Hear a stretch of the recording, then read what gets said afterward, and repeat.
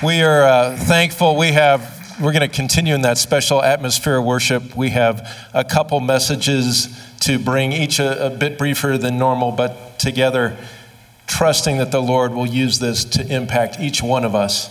And so first I want to introduce Alissa Picker, who's a long-term member of Abundant Life. She is a mom to Sky, who's in college, and John, who's in high school. She's a licensed marriage and family therapist. MFT, thank you. Marriage and family therapist.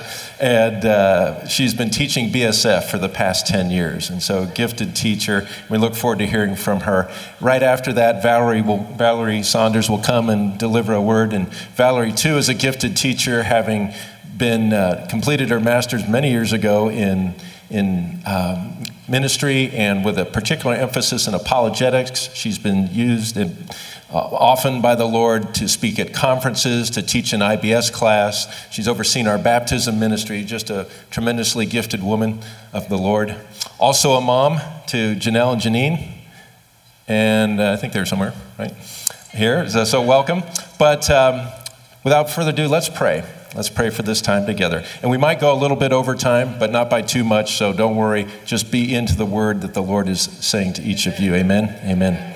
Father, thank you for today. Thank you for each of these women that you've blessed, your hand is clearly upon them over the years. Strengthen them now to deliver the word that you've put on their heart, to bless this congregation now and in the days ahead. And so we thank you, Lord, for this time. In your name, amen. Well, I'm at this stage now where the prop that I thought of this morning is an excellent illustration. We don't have one anymore, and that was a yo-yo. So you need to imagine in your brain a yo-yo. You know, you have the yo-yo in your hand, you're holding on to it, you release it, and then you catch it back, and you hold on, and you let it go, and you catch it back. And as I thought about raising the next generation of God's people, it's much like that. It's a balance of holding on and letting go, and holding on and letting go. And so I want to talk about, from Luke 2, Jesus being raised. What would it be like to be Jesus' mom and dad? That would be something. But there's a lot of lessons in how they raised Jesus that apply to us, not just parents, but we'll see a whole community that helped raise the Son of God. And so we're going to get started on Luke 2. And I want to look at the things, first of all, that they were holding on to, that God had them hold on to as Jesus was being raised. So look with me in Luke 2, but I'm just going to say a few things to preface it. Already, when we get to this passage in Luke 2, when Jesus is a small child, Mary and Joseph have had quite an experience as parents. In Luke 1, they learned how to hold on to God's promises. I mean, God knew that Mary was going to have both a challenge and a privilege in raising Jesus along with Joseph. She was not yet married, she was extremely young, and she was a virgin. That would seem like the last person that God would choose to raise his own beloved son. But God knew that Mary and Joseph would need some promises to cling to, because their task was not going to be small, it was huge. And so God gave Mary some very reassuring and personal promises in a bewildering time. Before Jesus was born, and then again while she was pregnant with Jesus, and then after he was born. Before he was born, the angel Gabriel had appeared to Mary, and in chapter 1, verse 31, he said, "You will conceive and give birth to a son, and you are to call him Jesus. He will be great and will be called the Son of the Most High.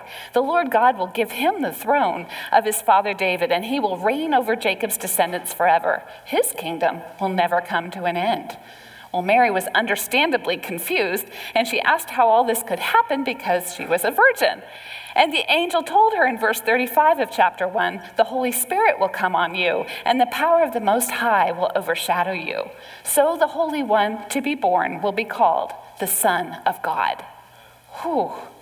And the angel also told her about her aged and barren cousin Elizabeth and said, "Oh, she's already pregnant." I mean, what encouragement there. And then during Mary's pregnancy, again, God sent that confirmation and used Mary's cousin Elizabeth to confirm that this was a special baby. And so when Mary visited her cousin Elizabeth, who was pregnant with John the Baptist, as soon as Mary drew near to Elizabeth, Elizabeth experienced John the Baptist in her womb leap as he grew closer to the presence of Jesus in the belly of Mary.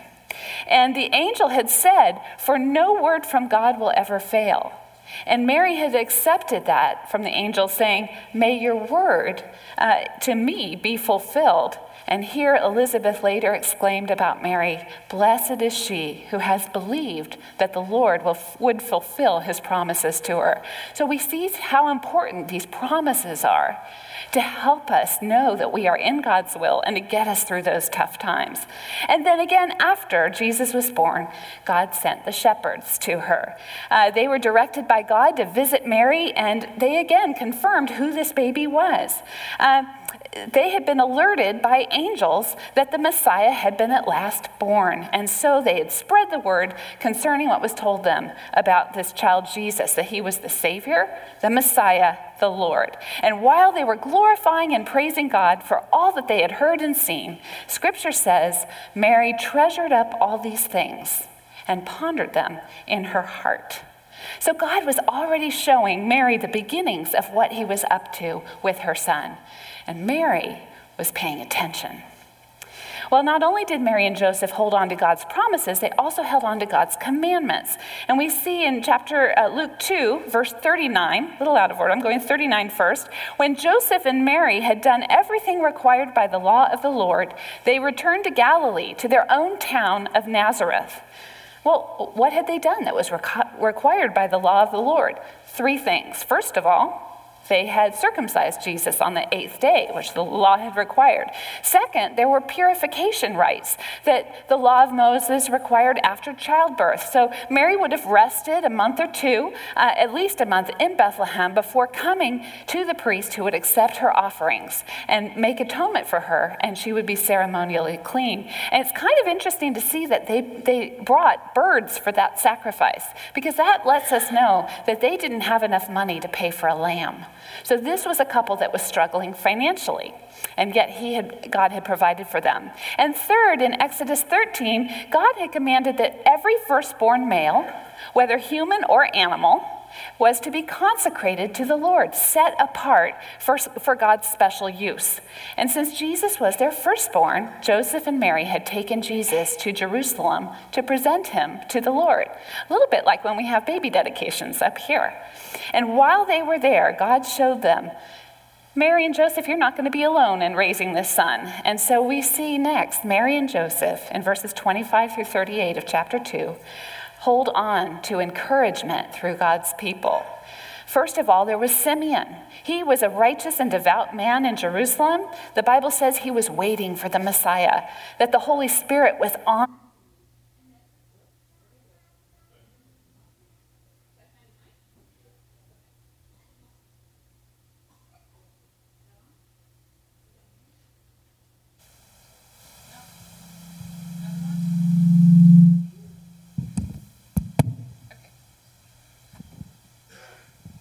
All right. So the Bible said that Simeon was waiting for the Messiah, that the Holy Spirit was on him, and that it had been revealed to him by the Holy Spirit that he would not die before he had seen the Lord's Messiah. Well, there's a promise. But one day, the Spirit moved Simeon to go to the temple courts, and it just happened to be the day that Mary and Joseph were bringing Jesus during the purification rites of the law. And so Simeon takes Jesus into his arms and immediately knows and praises God as he recognized who he was holding, saying, "Sovereign Lord, as you have promised, you may now dismiss your servant in peace. My eyes have seen your salvation, which you have prepared in the sight of all the nations, a light for revelation to the Gentiles and the glory of your people Israel." What an encouragement to Mary and Joseph. They marveled at what was said about Jesus. Simeon blessed them and told Mary more about what Jesus was destined to do. And then there was Anna. She was a prophet. She'd been married for 7 years and then was a widow until she was 84 years old. She never left the temple, and all she did was worship God night and day, and she fasted and prayed. But she also came to them at that moment, and she gave thanks to God, and she spoke about the child to everyone who was looking forward to the redemption of Jerusalem. So children are raised not just by parents, but they are raised by the community of God's people. And this community helped me raise my 2 children who have been here since birth. The next generation of godly people are not to be raised in isolation. Often God will give insight about a child to someone outside that child's family. God will bring his people alongside parents to encourage them as parents and to help them see God's hand in the lives of their children and to help teach their children about God, like our Safari Kids leaders and our house leaders and our GX leaders, and to help them uncover God's purpose in their lives. So God might bring this help to your children here. Right as I said, through Safari Kids, House, or GX. Or he might bring insight through other ALCF members that your family gets to know through growth groups, or through fellowship groups, or Bible studies, or even as you are serving here, other people you're serving with. God might intend to bring encouragement to young people through you. And Stacy couldn't have timed it better for me. So perhaps he is prompting you to be an Anna or a Simeon, whether it's to encourage parents or to bless and teach young people directly. There are young people who are coming to this church without their families. Some are very young and they're being brought by somebody else. Some are in high school and some are in college. Who is God asking you to reach out to and hold on to? Who is God wanting you to know well enough to see how God has uniquely gifted that young person so that you can offer encouragement about God's great purpose for their lives? To whom is God asking you to share your own story of struggles and choices you made when you were their age?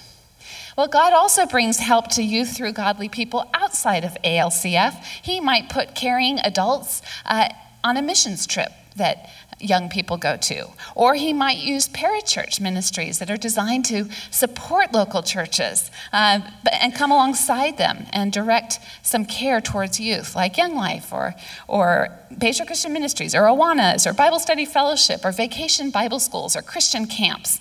And, even geographically, we are a spread out congregation. And so sometimes other churches that are near where you live might have a midweek ministry that's just right on target for youth and where kids from their school go. And so they can develop a community of Christians they know right there, even if they aren't there, if that isn't their home church. Well, next, Mary and Joseph learned to hold on to God's specific directions. We know from the Gospel of Matthew that at some point in Jesus' first 2 years of life, God warned Joseph that King Herod was going to be searching for Jesus so he could kill him.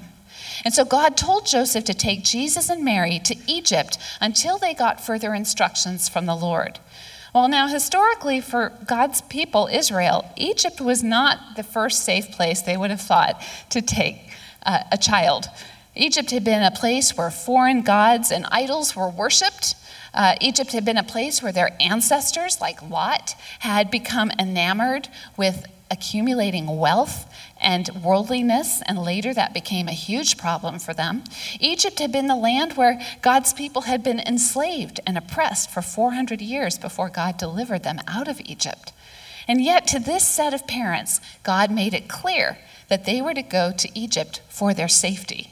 After all, the safest place to be is in the center of God's will. And so Joseph quickly obeyed and fled to Egypt with his young family until God told him the danger had passed. And then he returned to Israel, settling in Nazareth. God uses our obedience to accomplish his purposes, even when he calls us into very surprising situations. What a harrowing first few years of parenthood for them. I mean, don't you think that the Son of God should have a more comfortable start in life? But fortunately, God has the greater view. God has the greater view. He used every single thing that happened to this young family because he needed to fulfill 3 important prophecies about the Messiah: that he would be born in Bethlehem, that out of Egypt he would call his son, and that the Messiah would be called a Nazarene. Now, taken individually, that wouldn't make sense. They'd seem all conflicting, but God had made it work for them to all be true of Jesus. All scripture had to be fulfilled, and God used difficult circumstances and obedience to fulfill them. Well, next they held on to the evidence of God's blessing. And here we see in Luke 2, verse 40, "And the child grew and became strong. He was filled with wisdom, and the grace of God was on him." Now, sometimes our eyes are so focused on what isn't happening in a child's maturing process that we miss all that God is accomplishing in them. We can grow impatient with the speed at which a child learns or matures. But do you see in verse 40 that even Jesus had to grow and become strong? If God himself willingly submitted to a growing and strengthening process, don't you think we ought to allow some grace to ourselves and to others as we grow and strengthen too? I don't think I'll ever fully be grown. I'm still growing until the day he takes me home. But this verse is not just a call for us to be patient with the generation coming up behind us, but also to celebrate what God has already done, because God is already filling the next generation of godly people with wisdom, and God's grace is on them. God's track record so far across generations is perfect. He has developed true believers in every generation so far. He is not about to stop now. And so when we wring our hands and we roll our eyes wondering what will become of youth today, how closely are we looking? How are we missing what God is doing in those children and youth and young adults right here at ALCF? I see a commitment among today's young people to personal integrity, to justice, and a desire to satisfy their hunger by seeing in God's word what he says, all for themselves, rather than just to be spoon-fed. Today's young people are more socially driven and much more so than materially driven. They are a forgiving and welcoming generation. They are adept in finding ways to share about God with those who don't yet know him. It is exciting to be around young believers these days. I enjoy it. And so we need to listen to their ideas about how to advance the gospel of Jesus to the world that is waiting to know him, and to support them as they do. Now, surely there were neighbors in Nazareth who couldn't have cared less about that kid Jesus down the street, and they missed out. I mean, surely there were others who did watch and saw qualities in Jesus that were special, and they watched him closely. I mean, wouldn't you have loved to live in Jesus' neighborhood and watch him grow up? Now, I'm not suggesting that you have another son of God living down the street from you, but you do have some of Jesus' youngest friends living around you. Friends that he is committed to maturing into followers for life. Friends that he is blessing right before your eyes. Friends who will carry the baton of faith in God's word to the generation after them. And so, what are you missing out on that's happening right before you? For those of you who are noticing God's work, who are you pointing it out to? To them? To their parents? To us? Are you finding ways to allow young people to use their gifts to serve the body of Christ? Well, the other thing they held on to was to worshiping God.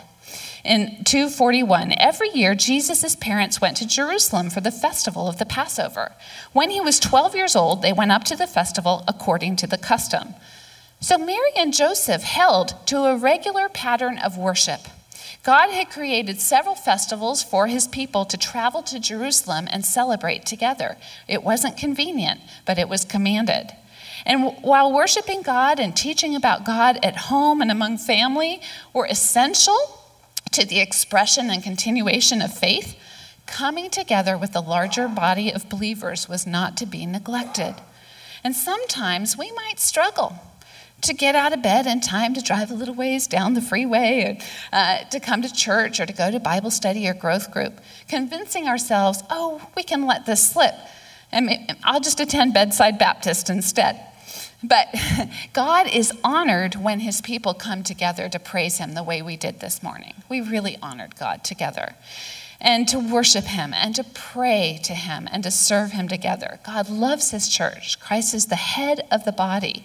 We're not meant to be a bunch of floating body parts. So Mary and Joseph took Jesus every year to Passover in Jerusalem. And if you think about the significance of that event, it's amazing because Jesus himself would one day on the cross become the world's Passover lamb. What a privilege for Mary and Joseph to unknowingly prepare their son for his greatest purpose. Mary and Joseph didn't make this Passover trip optional. They didn't leave it up to their kids to decide whether or not they would come worship the Lord with God's people. There is a time for parents to hold on and a time for the parents to let go. But coming together to worship with the body of Christ is a commandment that parents need to hold on to.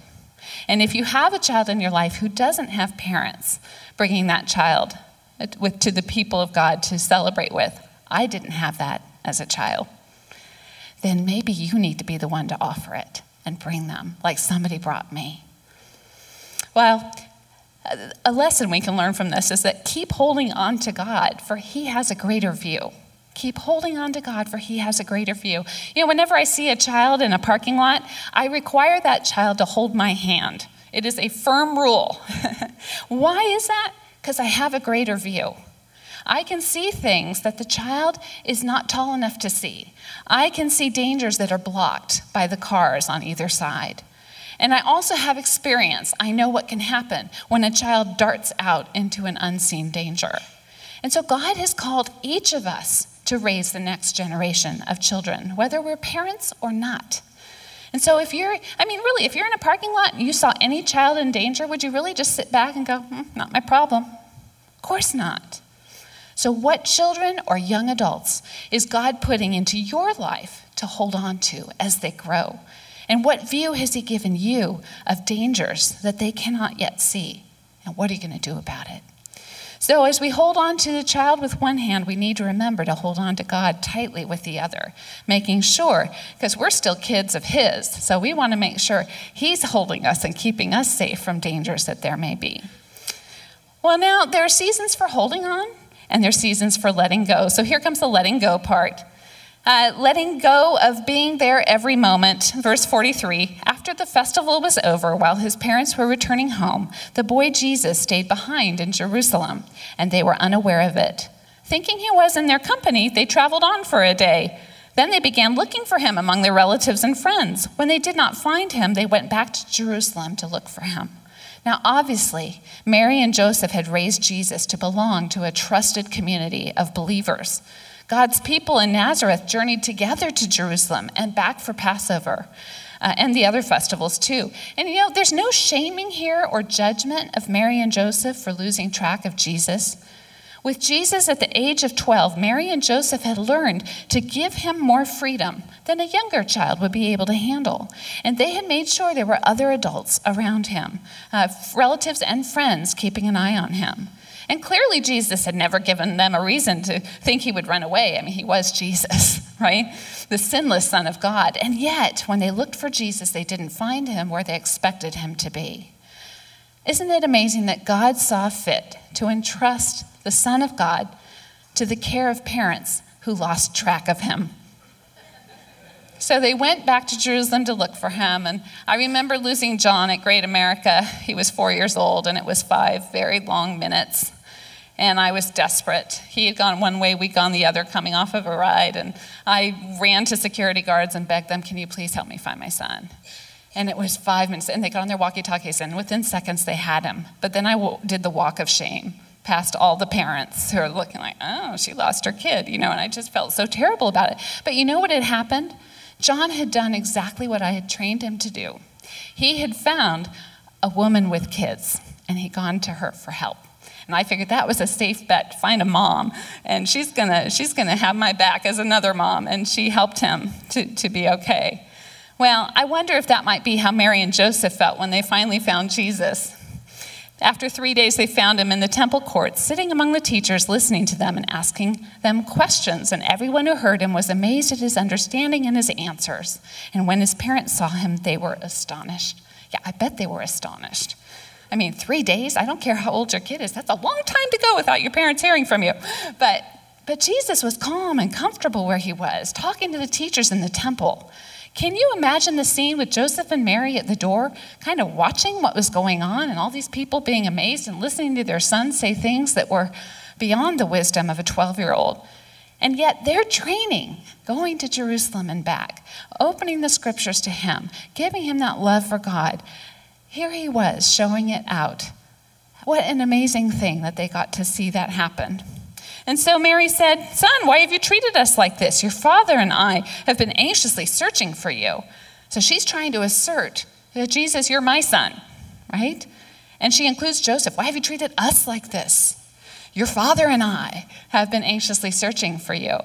And then Jesus, we hear his first recorded words in his life, and he says, "Why were you searching for me?" He asked. "Didn't you know that I had to be in my Father's house?" What a couple of statements. We know that Jesus is not being a mouthy, smart aleck because he's not a sinner. So was this question genuine? Does he really not know why they were searching for him? Or was he saying, "I've never given you reason not to trust me. Why should I now?" Or maybe he was saying, "Didn't you know I have to be in my Father's house?" Jesus had business with his Father, and he knew it. And so began the process of letting go. And you know what? He submitted to them because they didn't understand yet what he was saying. And he went back and let them raise him up. But he was preparing them for the time when he would have to leave because he needed to be about his Father's business. And that's what we do with our children, with the children of this church, is we hold on and we let go. We hold on and we let go. And we have to trust God to let us know when to do that. And his mother treasured all these things in her heart even before she had to let go. She was going to have to let him go all the way to the cross. And it was not going to be easy. Letting go of children is difficult, but essential. So, how is God asking you to let go of the young people in your life? Where is he asking you to trust him with them? For some of you, it will mean having less influence for a while. You who are parents, when they get older, we need to find others who will love on them, who will speak to them and listen to them. For others of you, it will mean having more influence. You'll be the catchers of kids. Who has he put in your life, and how will you receive them? What a privilege to raise the next generation of God's people. Lord, thank you that you have done that here. I pray that you would use this time to prompt hearts to respond and to help raise the next generation of your people. In Jesus' name, amen. Valarie?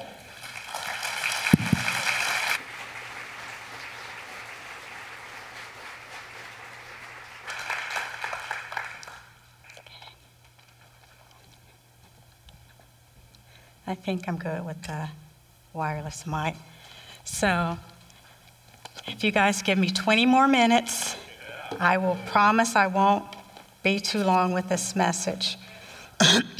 Whatever I want, okay, amen. Hallelujah, thank you, Lord. And so the title of my message, continuing with what Alissa had to say, I'm talking about Jesus. And the title of the message is, "There is no greater love than Jesus." And we're coming from the scriptures, 2 Samuel chapter 7, verses 18 to 22. And it says, "Then King David went in and sat before the Lord, and he said, 'Who am I, O sovereign Lord? And what is my family that you have brought me this far? And as if this were not enough in your sight, O sovereign Lord, you have also spoken about the future of the house of your servant. Is this your usual way of dealing with man, O sovereign Lord? What more can David say to you? For you know your servant, O sovereign Lord. For the sake of your word and according to your will, you have done this great thing and made it known to your servant. How great you are, O sovereign Lord. There is no one like you. There is no God but you.'" And so we start with the people of God in 1 Samuel chapter 8 rejected God. They said, "God, we no longer want you as our king. We want a king like all of the other people that are living in this area." And so Samuel was displeased, and he was saddened, and he prayed about it. And in verse 7, the Lord said to Samuel, "They haven't rejected you. They have rejected me as their king." So then in 1 Samuel chapter 9, we see that Saul is anointed as the next king. And Saul, very soon after he was anointed, he was an arrogant man, he was rebellious, and he said, he was going to do these things that God didn't allow the king to do at that time, only the prophet. So God rejected him as the king. He said, "That's it, you've got to go." So in 1 Samuel chapter 16, we see that David is anointed king. But when David was anointed king, God did not immediately put him as king. Actually, what happened is he went into the service of Saul because the Spirit of the Lord had left Saul, and he was just vexed all day. So then David would play the harp for him. David was his armor bearer, and then David also was a fighting man. So David went out and he fought battles, and the people said, "Well, David is killing more people than Saul." So Saul got really jealous of him. And so David, at some point when Saul died, David became the king. And we don't see that until 2 Samuel chapter 5. But the thing about Saul that was different from David was Saul would just go out on his own and do whatever. But David, every single time he was going to do something, he inquired of the Lord. So he never went out on his own. He always inquired of the Lord. And so we see now in 2 Samuel chapter 7, the first verse, David is sitting on his throne, and he's having a conversation with the next prophet, who is Nathan. And he's saying to Nathan, I am in this wonderful palace, and God is in a tent. The ark of God is in a tent. And so that's just not right. So I need to build a temple for God himself. And so Nathan said to him, "Whatever you say to do, go ahead and do it, because God is always with you." And so that night, God said, "Well, no, Nathan and David, that's not how it's going to be done." So he gave a revelation to Nathan. We see it in verse 8. And Nathan comes back and he talks to David and he says, "The Lord took you as a little shepherd boy. You were a nobody and a nothing. He took you out of the field tending sheep, and he made you king. And if that were not enough, he now is going to call you great. Your name is going to be one of the greatest names among all of the men who have ever walked on this earth." So we see that in Matthew chapter 1:1. We see the genealogy of Jesus. And we see it talks about Jesus, the son of David. And we see the genealogy in Luke chapter 3, verse 31. We see the genealogy of Jesus. And so David starts to sit down, and he's just really overwhelmed.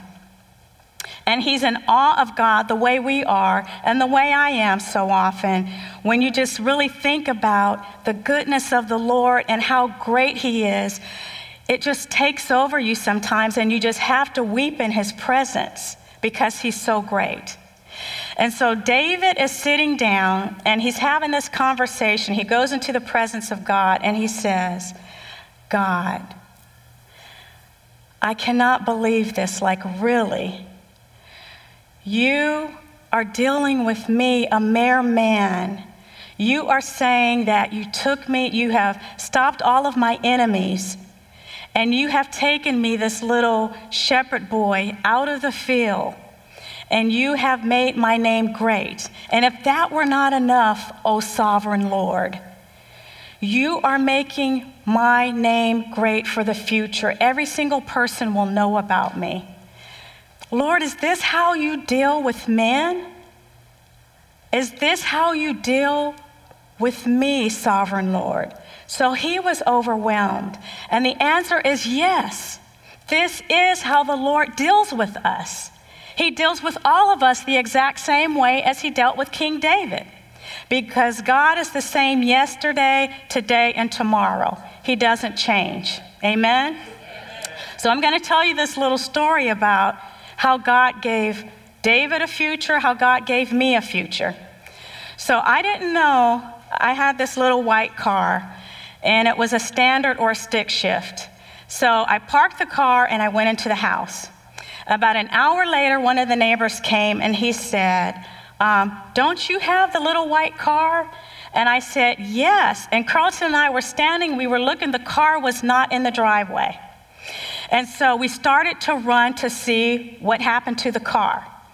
So the street that I live on, it goes up a little incline. And then my driveway, which I'm in a court, it's to the left, and it goes up a little incline. So God had to wait until I went into the house, because if I had seen this, I would have started running after the car and I would have been killed. So the car rolled down the driveway. It made a right turn. It rolled down the street, and it passed the first house. It passed the second house. It passed the third house, and it landed in the yard of the fourth house. And if that were not enough, O sovereign Lord, the car jumped the curb, and it landed in between two of the biggest redwood trees that you have ever seen.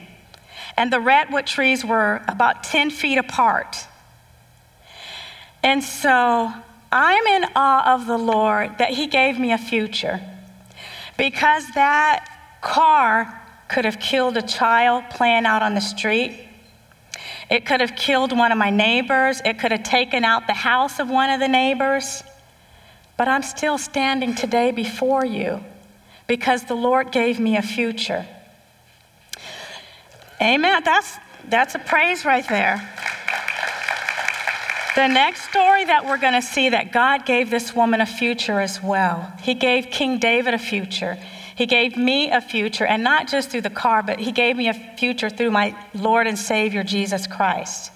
We see the story in Luke chapter 7, verses 36 to 48. And it says, now one of the Pharisees invited Jesus to have dinner with him. So he went to the Pharisee's house, and he reclined at the table. When a woman who had lived a sinful life in that town learned that Jesus was eating at the Pharisee's house, she brought an alabaster jar of perfume. And as she stood behind him at his feet weeping, she began to wet his feet with her tears. Then she wiped them with her hair, kissed them, and poured perfume on them. When the Pharisee who had invited him saw this, he said to himself, if this man were a prophet, he would know who is touching him and what kind of woman she is, that she is a sinner. Jesus answered him, Simon, I have something to tell you. Tell me, teacher, he said. 2 men owed to a certain moneylender. One owed him 500 denarii and the other 50. Neither of them had the money to pay him back, so he canceled the debt of both. Now, which of them will love him more? Simon replied, I suppose the one who had the bigger debt canceled. You have judged correctly, Jesus said. Then he turned toward the woman and said to Simon, do you see this woman? I came into your house. You did not give me any water for my feet, but she wet my feet with her tears, and she wiped them with her hair. You did not give me a kiss, but this woman from the time I entered has not stopped kissing my feet. You did not put oil on my head, but she has poured perfume on my feet. Therefore, I tell you, her many sins have been forgiven, for she loved much. But he who has been forgiven little loves little. Then Jesus said to her, your sins are forgiven.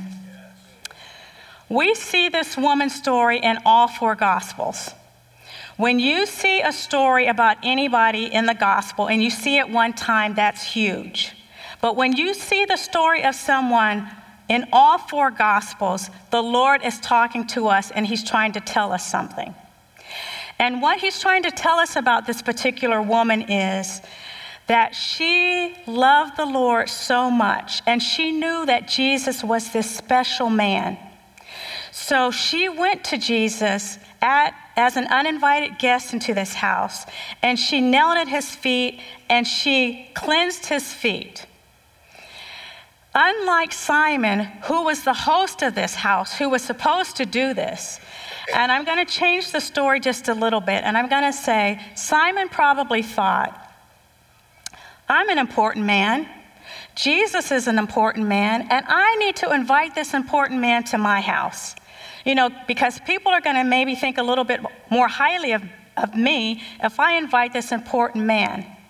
And the reason we knew there was a difference between the sinful woman and Simon is because Simon said, if this man were a prophet.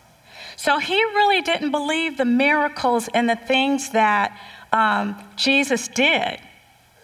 This woman believed it because she gave her all in all, everything that she owned, her public persona. Everybody in the town knew that she was a sinful woman, but she didn't really care. She cared about Jesus and that she just wanted to touch him.